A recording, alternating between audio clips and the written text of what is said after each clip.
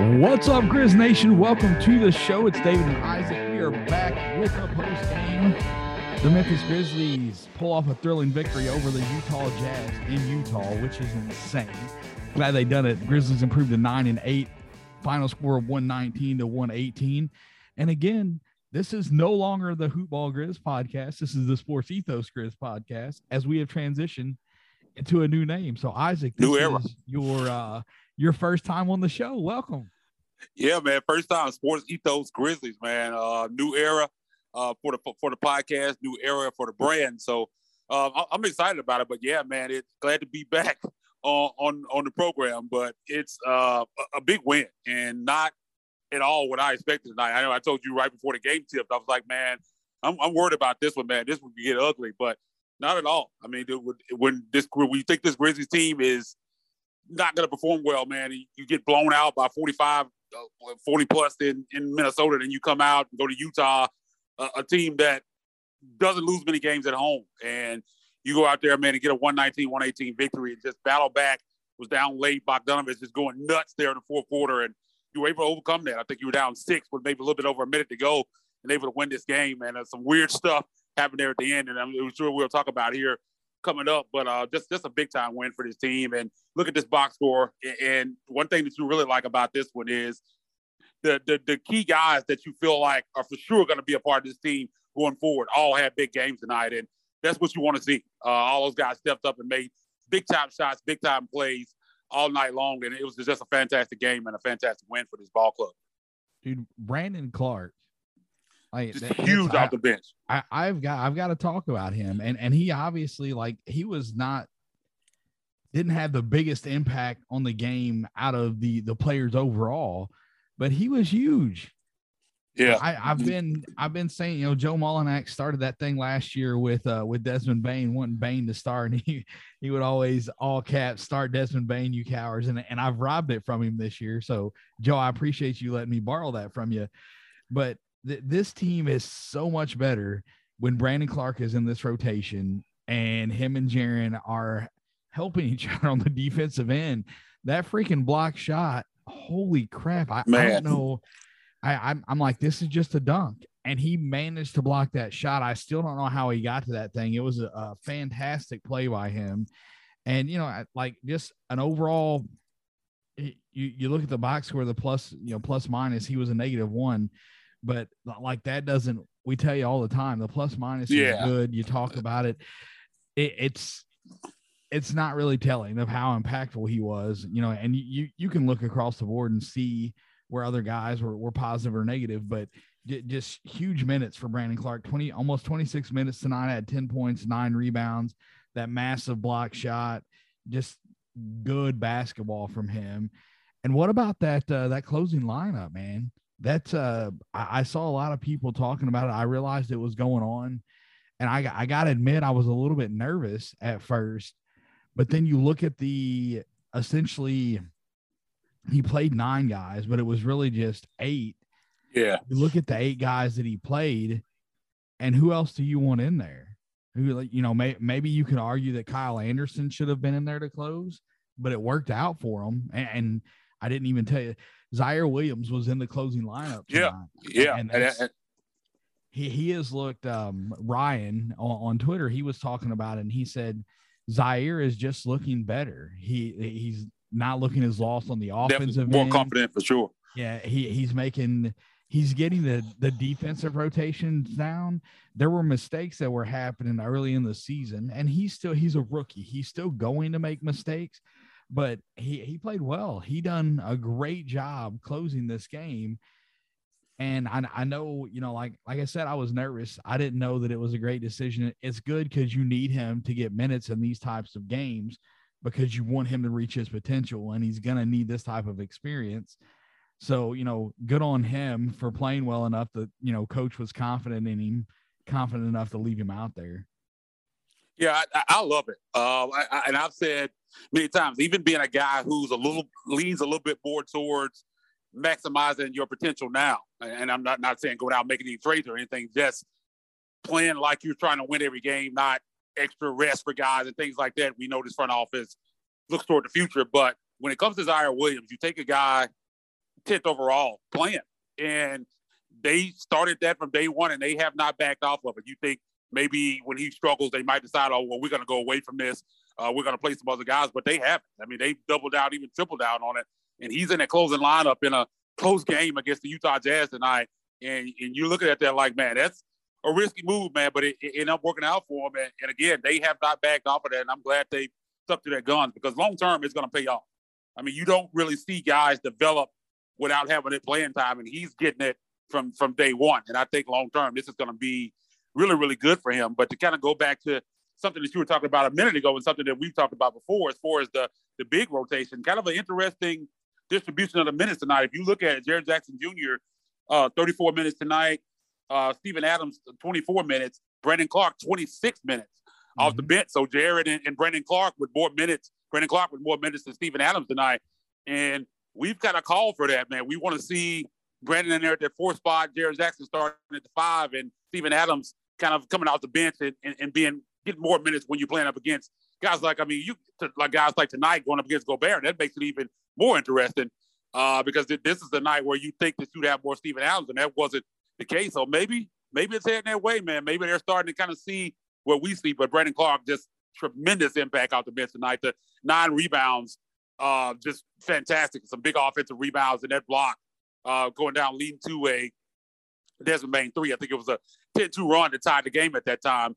Just a big time block right there. And again, you look down this box score and just guys contributing all over the board. The starters, just fantastic tonight. And you look at Steven Adams, he only scored 2 points, and he was 0-3 from the field, but I thought he played really well tonight. I thought he probably had one of his better games as a Grizz. I mean, you got to look at the other numbers. 8 rebounds, 4 assists, 3 steals, a block, 2 or 2 from the free throw line, some big offensive rebounds that kept some possessions alive that they end up scoring on that they really needed. I thought he played really well tonight as well. A couple really nice assists, man. And that's, we don't talk about his passing. His ability as a passer is incredible for a big man. And while he is definitely not playing up to what we would like to see him playing, he's not playing at the level that I was expecting from Steven Adams coming into this season. And it's still working. There's some games when it's rough. Obviously, they're one game over 500. We've been talking about off and on all year how they've been Jekyll and Hyde, good here, bad there, whatever the case may be. I think that if Adams ever turns that corner and he starts playing at the level that we kind of expected from him, it's going to be a huge boost for this team. But even playing where he's at right now, he's still making some great plays and being impactful for the very team, impactful. Only scoring 2 points.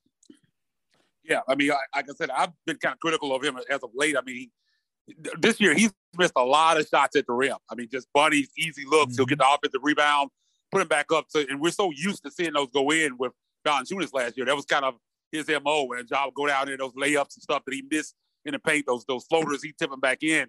Steven Adams hasn't been great at doing that, but again, tonight, I mean, I think he showed his worth on this team. And you talk about his passing. I still don't think we've talked about it some, and I still don't think it gets enough credit overall. I mean, he's been fantastic to pass down the post, finding cutters, finding guys for corner threes. And he's a high IQ basketball player and does a lot of good things out there. You like to see the offensive numbers better, but even with free throws, I mean, he's been a lot better from the free throw line than expected. Had a little rough patch there, but he seems to be back on track now. So if he ever gets back up to that 10, 12, 13 points a game, that's kind of where I thought he would be, maybe even 14 with this team. I thought he'd be a little bit better offensively for several reasons on this team than he was in New Orleans. I think they'd be really good. But again, man, he's still making an impact on this team. One big stat tonight, I think that really helped him, and Taylor Jenkins talked about this after the game. Only 7 turnovers tonight, which is going against a team like Utah, as good as they are defensively. I mean, that's a big time stat right there. Grizz with 24 points off the Jazz turnovers. Jazz with only 2 points off Grizzlies turnovers in the game. You're not going to see a game against Utah much where a team only has 7 turnovers. Also, out rebound Utah tonight, 50-46, 16-10 on offensive backboards. I mean, those are just 2 big numbers, and that's one of the reasons why they were able to win this game. I mean, the offensive rebound, second chance points, 24 points, like I said a second ago, off Utah Jazz miscues.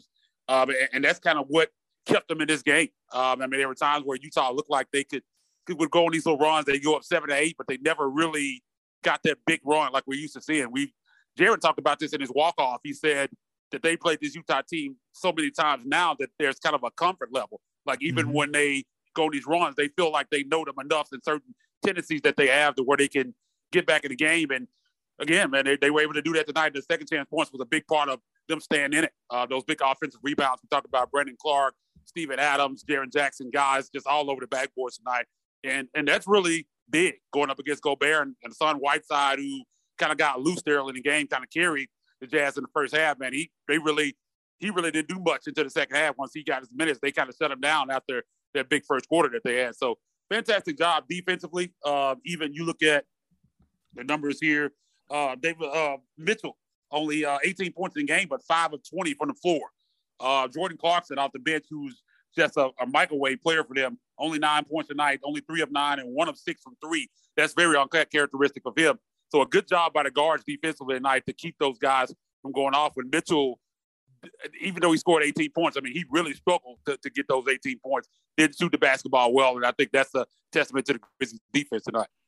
5 for 20 from the field for Donovan Mitchell without our best on-ball defender. Yeah.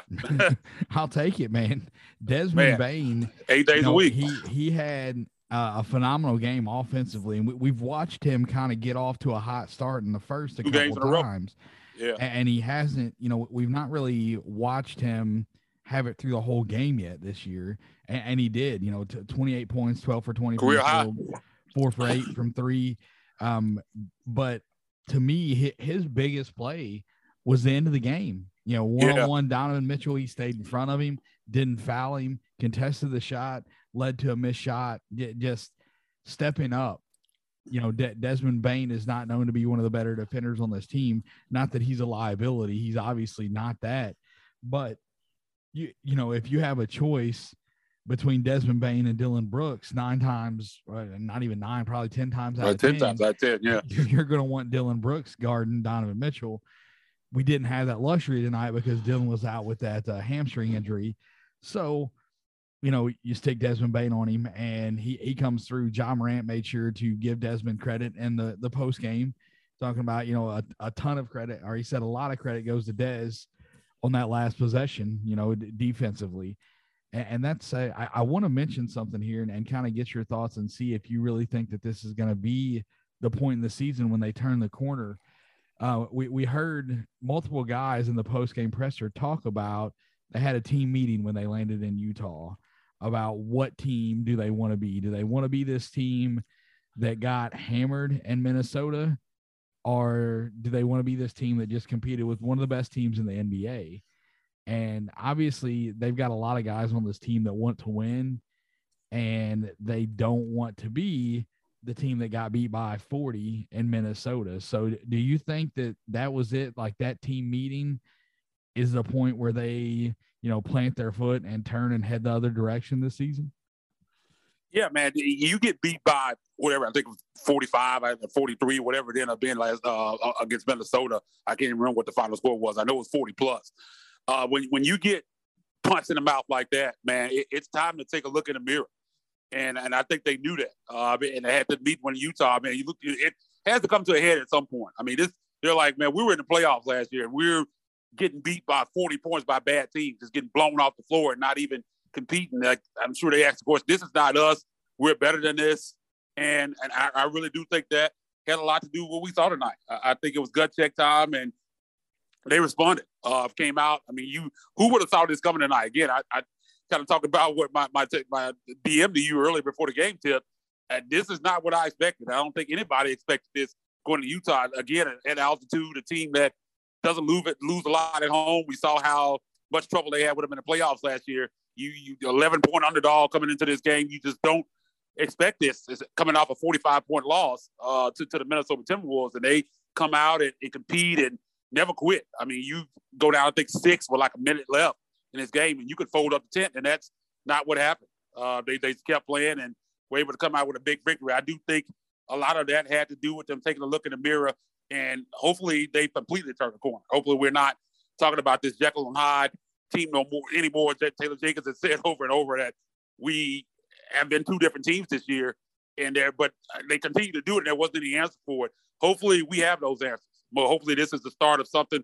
This is the type of win that could start something like that. And you look at next week, I mean, they have 3 games on the home floor, very winnable.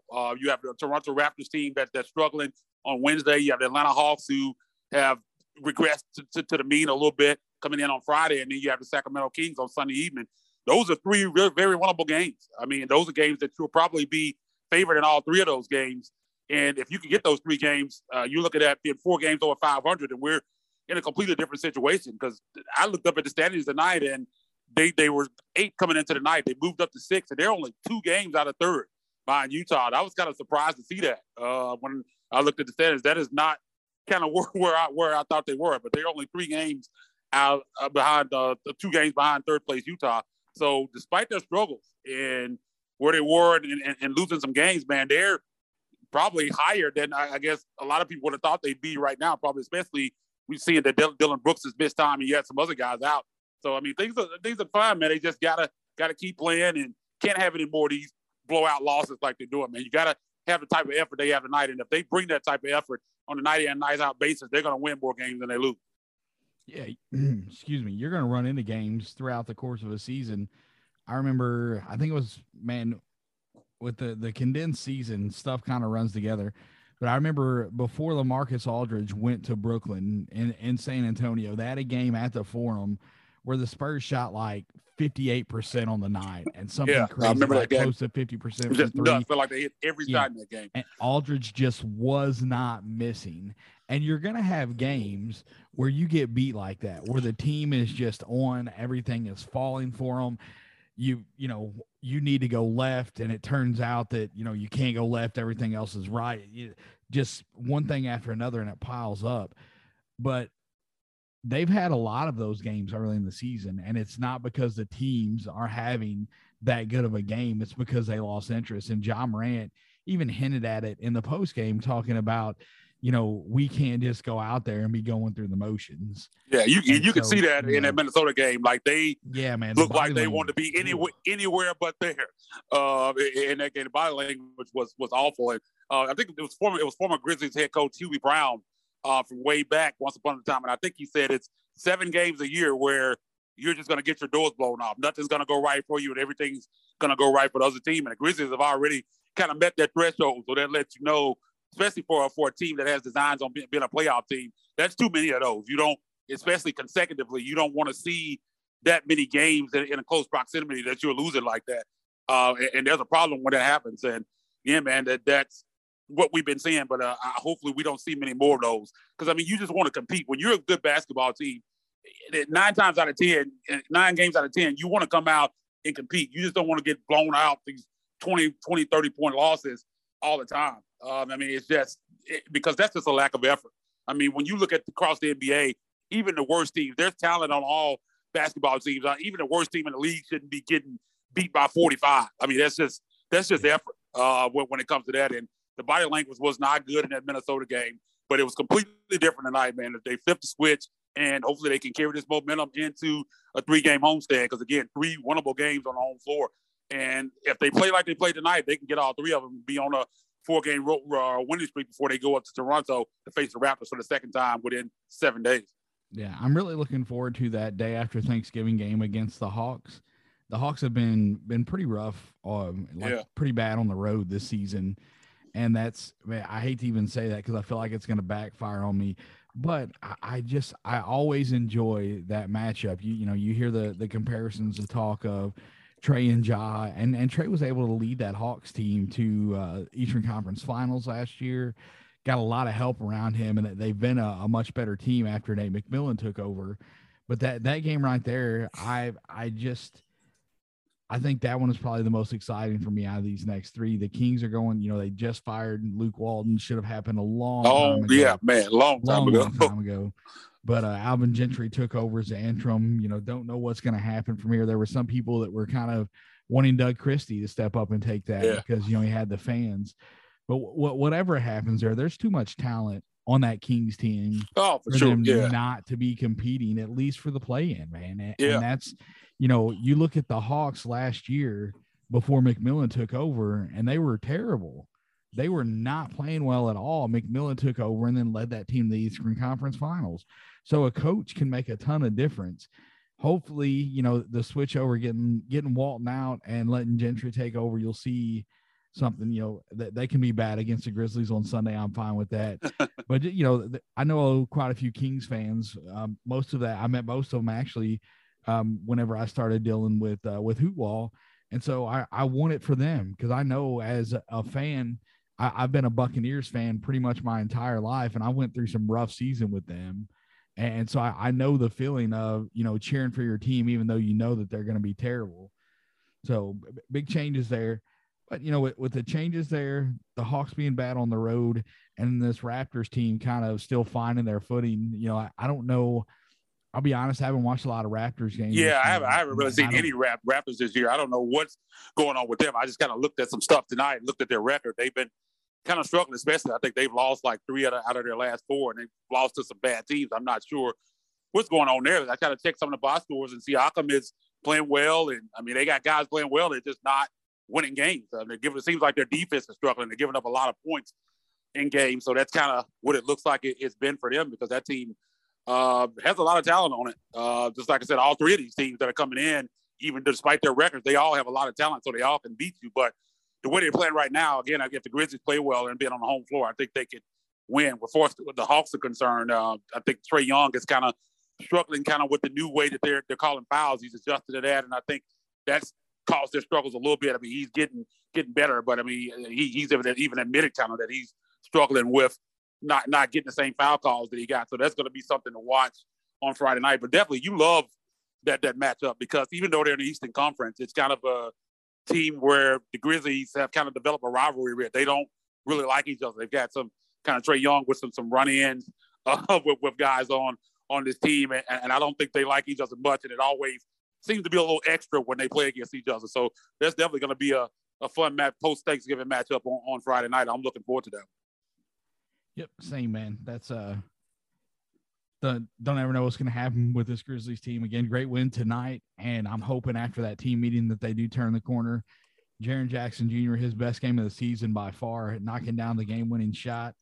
Jumped off of my couch yelling and screaming, acting like an idiot. My toddler was in the floor, and she just looked at me like she was down there playing with her toys, and when he made that shot, I was just like, yes! She'll get it one day. Yeah, she just hold that toy looking at me like I was nuts, man. But I was pumped, man. So happy for him to knock down that shot, because, man, the level of slander for Jaren Jackson has been ruthless. Man, I can't. So happy for him. Like I can't wrap my mind around a fan base being so toxic toward its own players, and it's funny to watch it. It's so crazy, because this time last year, it was Dylan Brooks. Like, he was the guy that everybody. It's always a guy. It's always somebody that's a scapegoat. There's somebody that the fan base is just hammering on, and you know, just dig into the numbers. If you dig into the numbers, you can see what this team does when Jaren's on the floor as compared to when he's off the floor, and you're gonna know that he is worth every single penny of that contract. I think that he can outperform that contract fairly easily, honestly. And, you know, we'll see. Only time will tell. There's going to be a lot of people eating crow whenever this is said and done, in my opinion. But, you know, huge night for him. 26 points, 8 rebounds, 2 blocks, 2 steals, the 3 to win the game, a massive block on Gobert. I was so happy about that. Yeah, in fact, that's the win the tip. I mean, they had to have that, and won the tip, just massive plays for him. And I don't think we're going to hear much Jaren slander until Wednesday night. And if he struggles then, he'll be back. But at least we don't have to hear that for at least a day or so here. And I'm going to be glad. But you could just see Jaren. It felt like a weight was lifted off his shoulder in the walk-off interview, and even in the post-game presser.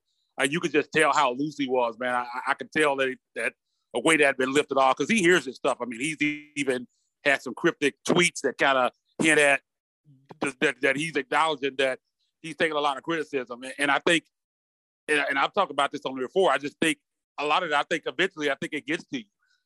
You can see out there at times where he's thinking on the floor and just not reacting. I think he's worried about, he's got a reputation of getting a lot of fouls. So I think he's worried about that the ref's going to call fouls on him. He even talked about that tonight. He's like, man, we don't expect to get any calls, that you can't expect that.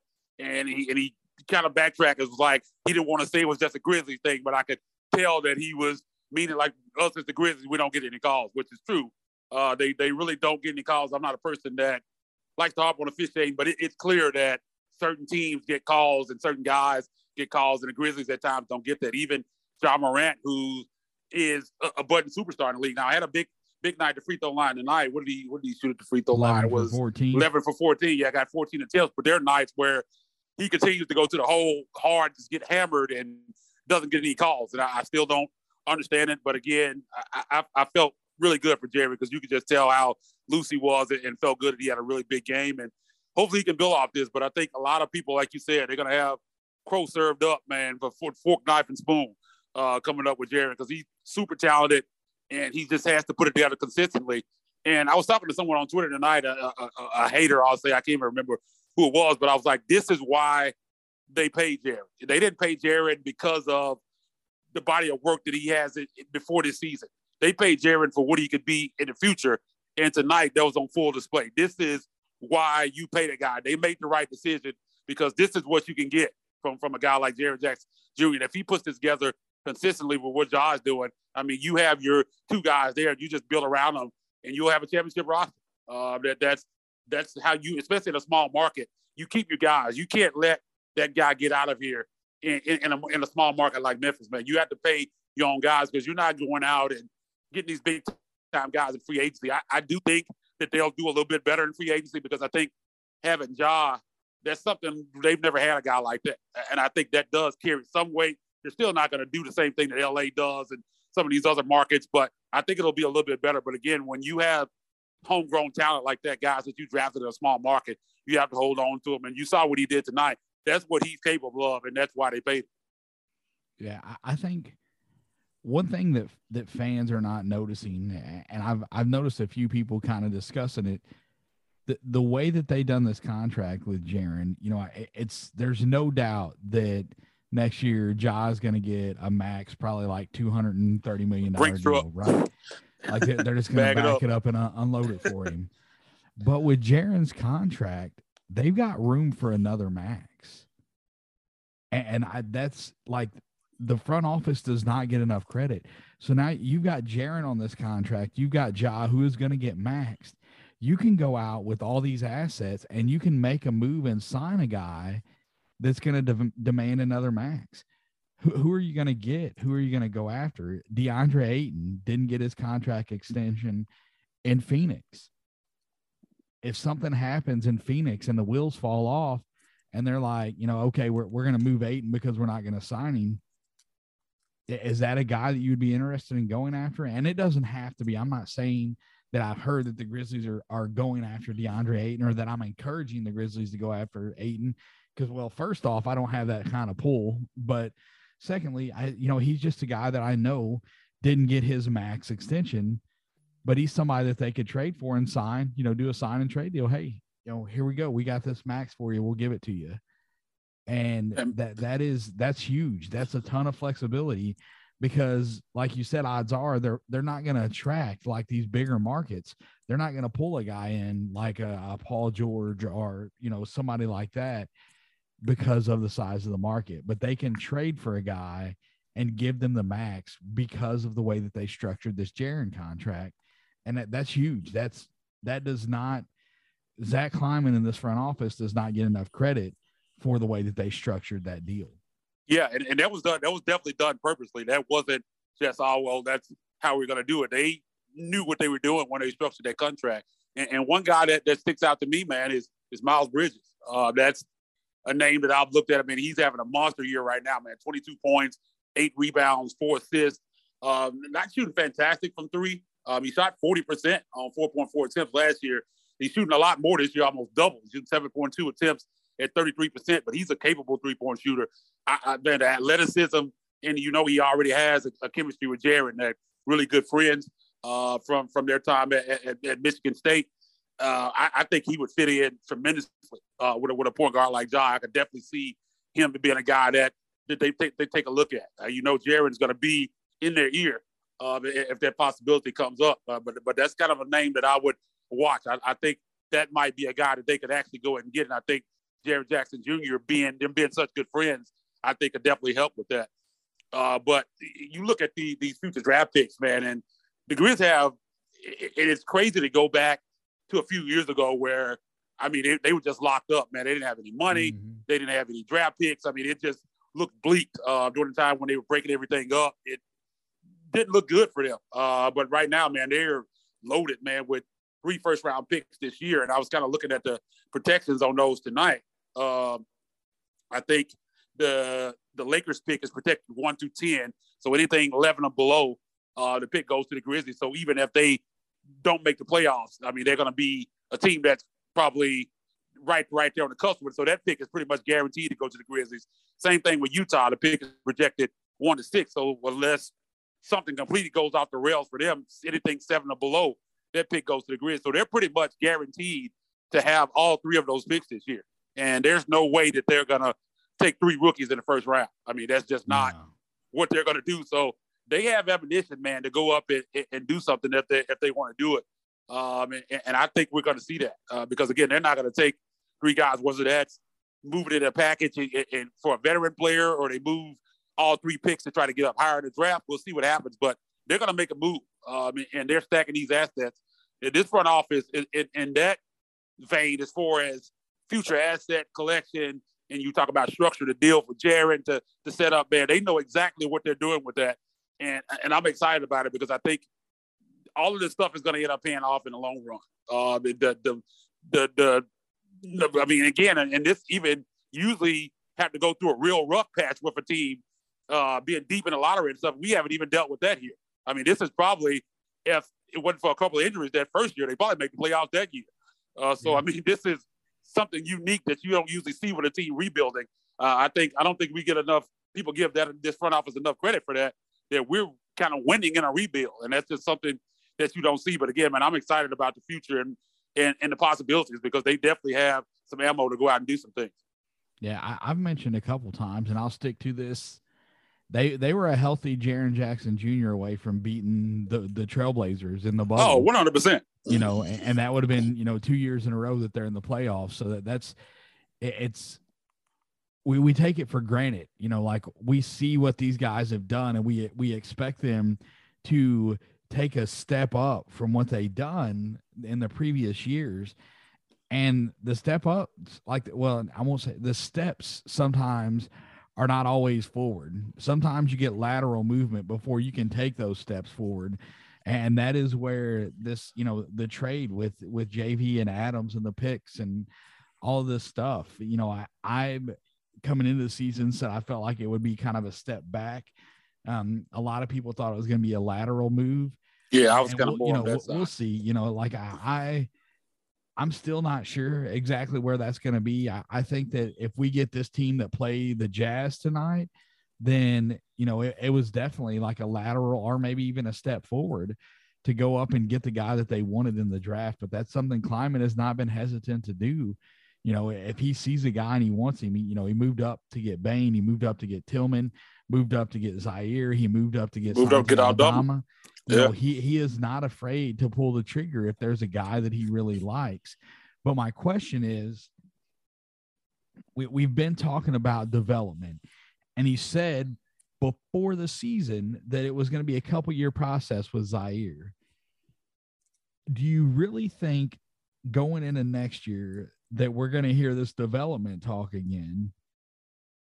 And are they going to move up to get a guy in the draft? Do you feel like it's a rookie that they're going to be targeting? And I got to say, man, I don't think that it's a rookie that they're going to be targeting. I think that they're going to package these picks either sometime around the trade deadline this year or in the offseason next year. Look at a team. Let's look at the standings right now. And you look at a team that has somebody that could help the Memphis Grizzlies and a team that's underperforming right now, the Indiana Pacers at 8-11, the Toronto Raptors. You're looking Indiana, Miles Turner, Toronto, Siakam, teams that are underperforming, that the Grizzlies could put a package together and go out and get a guy to maybe get that, that third piece to push them to the next level. And I feel like it's going to be a veteran guy that's going to do that, not another rookie. Yeah, real quick, go back to something you just mentioned. I mean, Zach Kleiman at the end of the season presser last year basically said, I mean, he said the path on a rebuild is not always linear. And I think he was kind of foreshadowing possibly moving JV. And I think they knew that they could possibly take a swing on a guy in the draft. And they definitely did that, a huge swing with Zaire Williams. I think he was kind of setting us up for that. They weren't going to be all in as far as bringing in veterans, at least to start the season. But the Jaren contract, like you said, the way they structured it, leaves the door open for bringing in another big contract guy. And I agree with you. I don't think we could know if it happens at the trade deadline this year or during the draft or this offseason. I don't think we're going to be talking about development going into next year. Again, they're definitely not taking 3 first-round guys. And I don't even think they're going to take 2, unless it's like you might see them do something on the back end of the first round.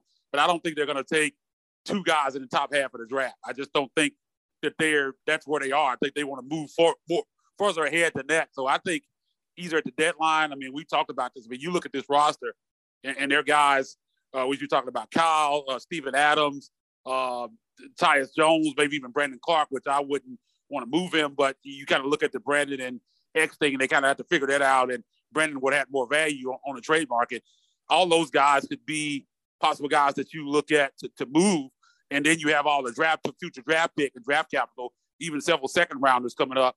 A lot of things you could put together there to get a guy. And you talk about these teams that are struggling. Toronto, you look at a guy like Pascal Siakam, and you add him to this roster, and you're really, really ready to compete. So I definitely think they're going to go that route versus bringing in more young guys, because I think you're already trying to develop Zaire Williams, and you move up against Santi Aldama. You have enough young talent that you're still trying to develop, man. You need to try to move with some veterans. I think that's one thing that this team is really lacking right now. And I think with the assets they have, I think they're ready to kind of take that leap forward. And I think we could see that even starting at the deadline. Yeah, man, completely agree with you. You know, the asset management and what they do moving forward, it's going to be fun to watch. It's going to be tough to kind of sit back and wait on this to happen, but I have full faith in this front office. Kleiman has pretty much hit home runs. Some people would argue that in trading Grayson Allen and trading JV, but this is to me, this franchise is in the best place that it's ever been. And that's saying a lot, because during the core 4 era, they were in a really good spot. But I think that you could definitely argue that they're in a better spot now than they've ever been. Yeah, definitely projecting forward and the assets they had. A lot of stuff kind of just, and you never want to say luck, but during the core 4 era, a lot of that stuff kind of materialized over time. They kind of fell into some certain things. This front office that we have now is proactive. The regime under Chris Wallace, and Chris was a great guy. I mean, I got an opportunity to meet him. He gave me cell phone number. I used to talk to him, man, really good guy. But that front office was a lot more reactive than this front office. This front office is going to go get their guys. They're going to, when they have an opportunity to make moves, they're going to go do it. That the old regime was just handle things differently. And it's kind of a breath of fresh air to have a new set of eyes, a new kind of thinking in the front office. And so I agree with you. I think right now, as far as the franchise, I think they're healthier than they've ever been, because I think the ceiling is a lot higher. I mean, we talk about the core 4 era, and they did make it to the Western Conference Finals that year, caught a break with the Thunder there in the second round and injuries. But I think you could really sit back and dream of this team winning a championship. And to do something like that, we saw what Milwaukee did last year, that it can be done in a small market. It might take some breaks. They got some breaks last year, but I think you look at Ja, and probably hasn't even reached his ceiling yet, which is scary to even talk about.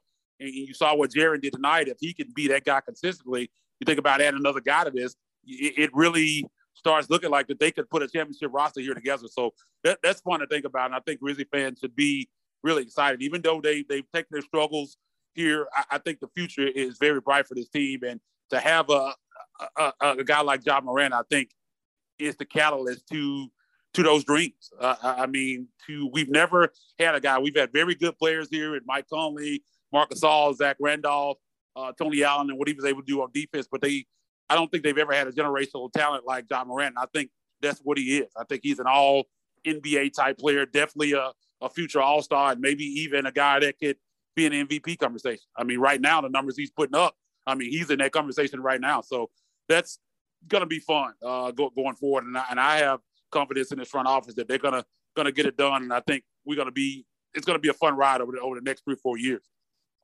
Yeah. The Bucks and the way that they done it, it's a great thing to look at because they essentially done that with, they drafted Middleton, Antetokounmpo, and, they tried to kind of build within, and then they realized that they needed that one other piece to get them over the edge. And that piece was Drew Holiday. And that's what they needed, a guy that was a difference maker. They went out and got him, and they were able to get it done. So, kudos to them. Hopefully we can see the same thing happen here in Memphis. I think we're going to wrap it up there, guys. Anything else from you, Isaac, before we go? I hate to always say that we're going to wrap it up, and I do that before I find out if you're done.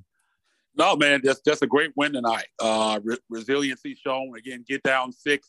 Bogdanovich just going nuts there in that fourth quarter. It just felt like he was knocking those shots down, and it was tough because I had just tweeted when they tied the game. I think they might have even been up by 2. I was like, man, they're right here, man. And to all the good that they've done tonight, it would really be nice to see them rewarded for their efforts. And then you see Bogdanovich go nuts, and they go up 6, and you're like, man, they're going to come up just short. It's going to be a great effort, but they're not going to be able to get the win.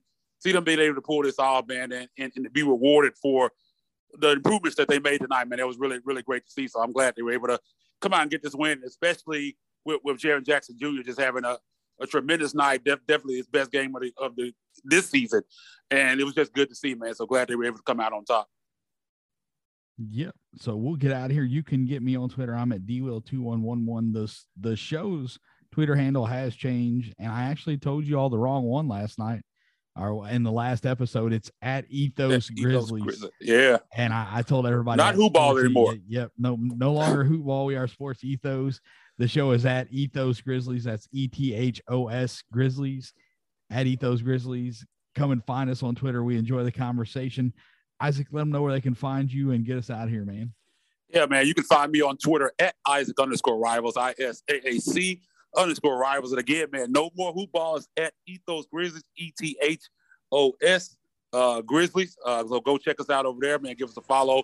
Definitely appreciate it. We'll be back later this week, man. Three home games, 3-game homestand. Going to be at home for 6 days, able to sleep in their own beds, a day off in between these games. So it's going to be fun.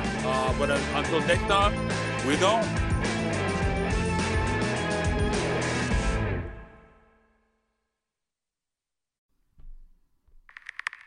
that will conclude our Sports Ethos presentation.